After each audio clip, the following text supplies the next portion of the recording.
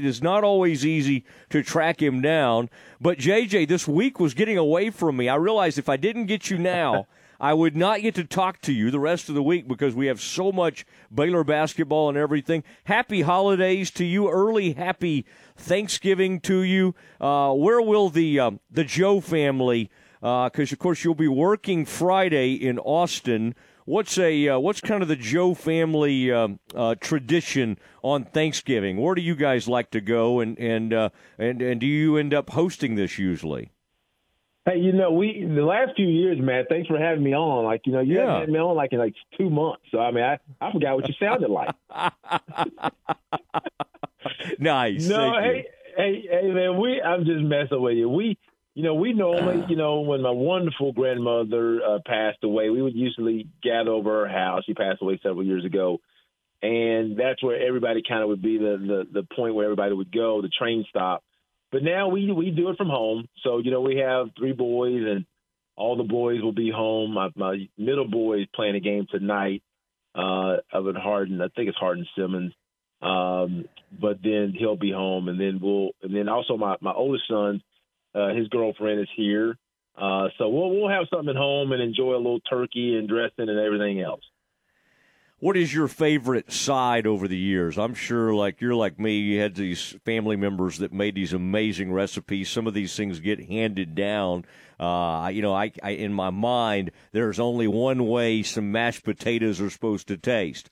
Whether or not it's like the greatest dressing in the world, you kind of in your mind know how the dressing should taste every Thanksgiving after it's done for years and years. My mother-in-law makes a great corn casserole. You know exactly kind of how that's supposed to be. My mom makes a sheet cake. Oh, she can make an unbelievable chocolate sheet cake that is hard to forget. What is if you're kind of naming your favorite Thanksgiving sides, where would you start there? Well, hey, I'm going to start with, number one, the dressing, right? And I don't know if you're putting those together now, Mose, if you're saying turkey and dressing. Yeah. For me, I could just have turkey and just dressing, right? I could just, the dressing has to be right. Matter of fact, I remember the first couple of Thanksgivings where my wife was kind of coordinating the situation. I kind of got in trouble. So I don't advise any young marrieds to say this. She asked me, well, how's the dressing? How's everything? And I said, well, the dressing is good, but it's not as good as, my mother's and grandmother's, right? Oh, nice. Nice.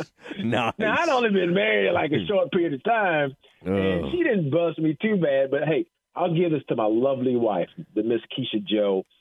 She then got the recipe from my mother, who got it from my grandmother, used, and that's what she does. So now her dressing tastes, it's just like they used to make it. So I love that woman. I'm so thankful, but I won't make that. I don't advise any young man to do that or say that to his wife. But that dressing has to be on point. Yeah, that's something you'll have to pass. This too, Matt. I'm not sure about you. Let me say this too. Yeah. Okay.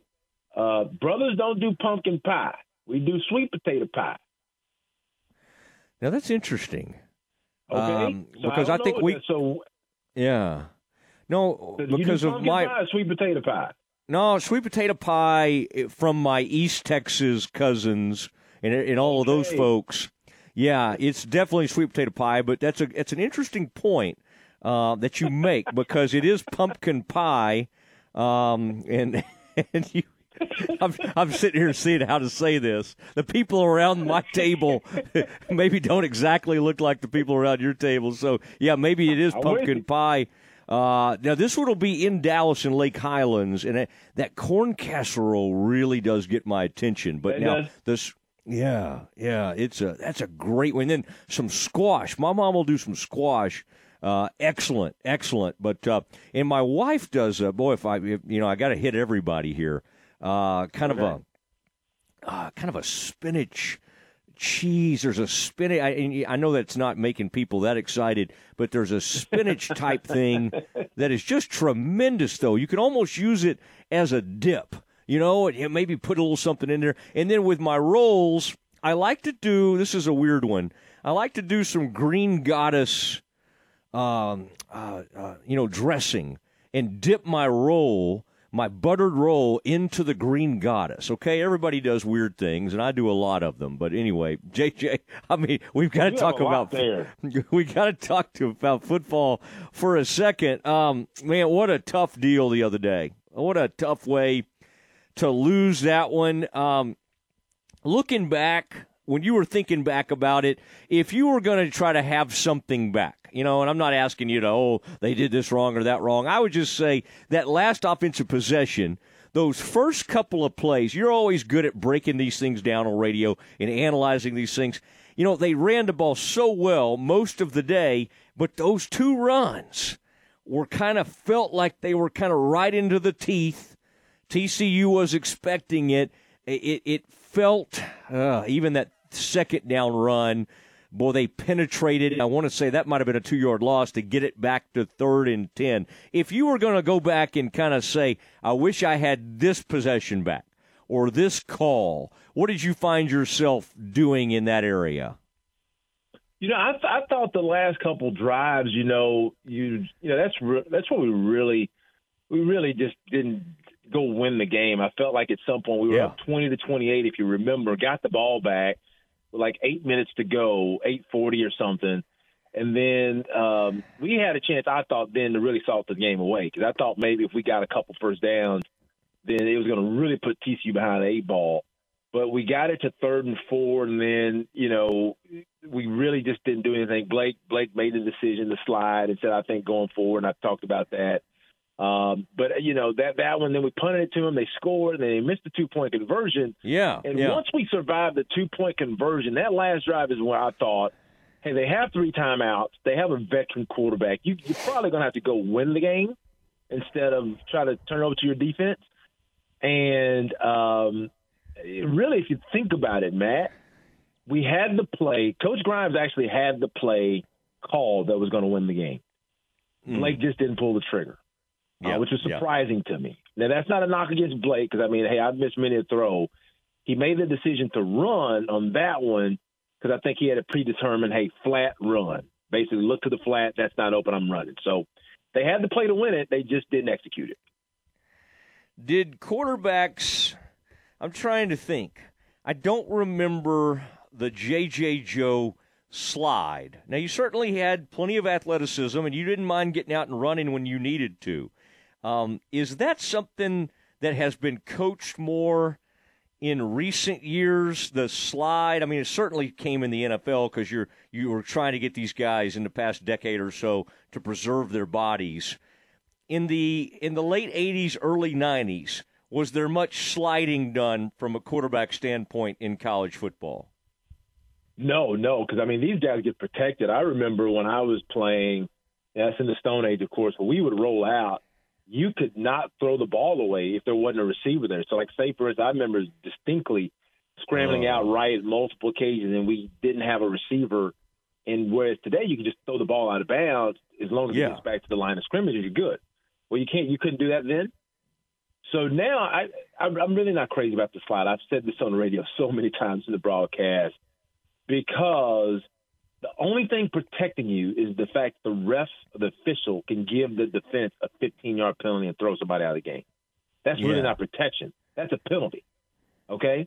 So don't say he protected himself by sliding. No, he's not, because if he slides and he doesn't even have to get hit in the head.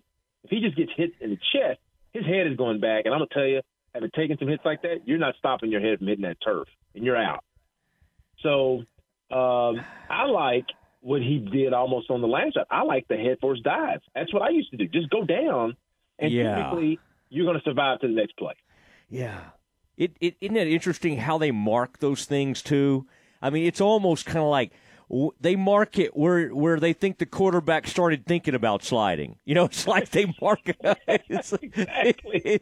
It always feels like it's like 6 yards behind where they end up. So there's just not a ton of upside. You're right. And was it the West Virginia game? And I remember hearing you say that on the radio. West Virginia, that was a trade they're willing to take. You hate to say, this guy's in here being a headhunter, but when they came in there and got that 15-yard or targeting penalty, they knocked the quarterback out of the game. they knocked Baylor's, top quarterback out of the game, and that's something a lot of teams are willing to take. That trade-off, and you pointed that out on the radio at the time. That's very interesting because we couldn't get RG3 to slide. You remember that? He didn't know how. He couldn't. I think they even tried to get the baseball coaches to help him learn how to slide. And you remember what he would do? He would kind of hang out over on the sideline, almost trying to lure the team into one of those 15-yard penalties. The only problem was he'd get destroyed. I mean, you remember some of those hits, and it was just like, wait, will RG3 ever get back up? I mean, it was just some of those hits were kind of tough over there.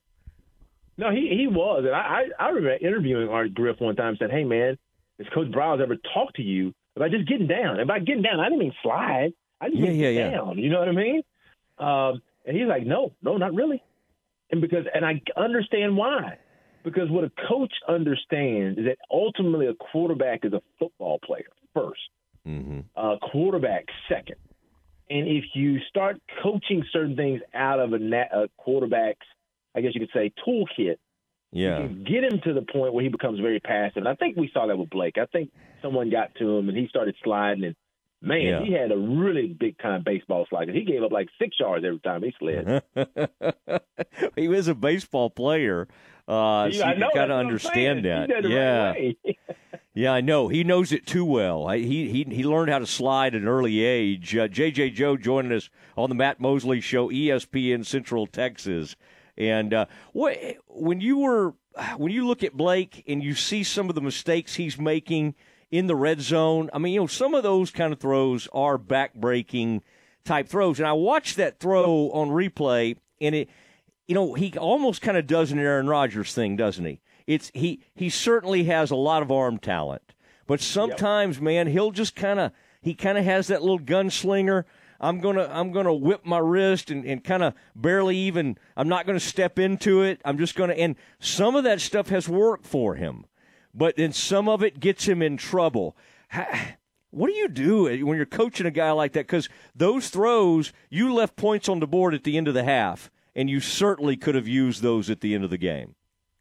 Yeah, I'll tell you. I mean, if you watch Blake, I really didn't pay attention to it. I'm watching a lot of stuff, and I think it was after. I forget the game. The game that Ryan Leaf called for us. It was an ESPN Plus game. Yeah. I think he made a mention of his feet. And somebody mentioned it to me. And I really hadn't been paying attention to it. And I started watching. I was like, I see what he's saying, right?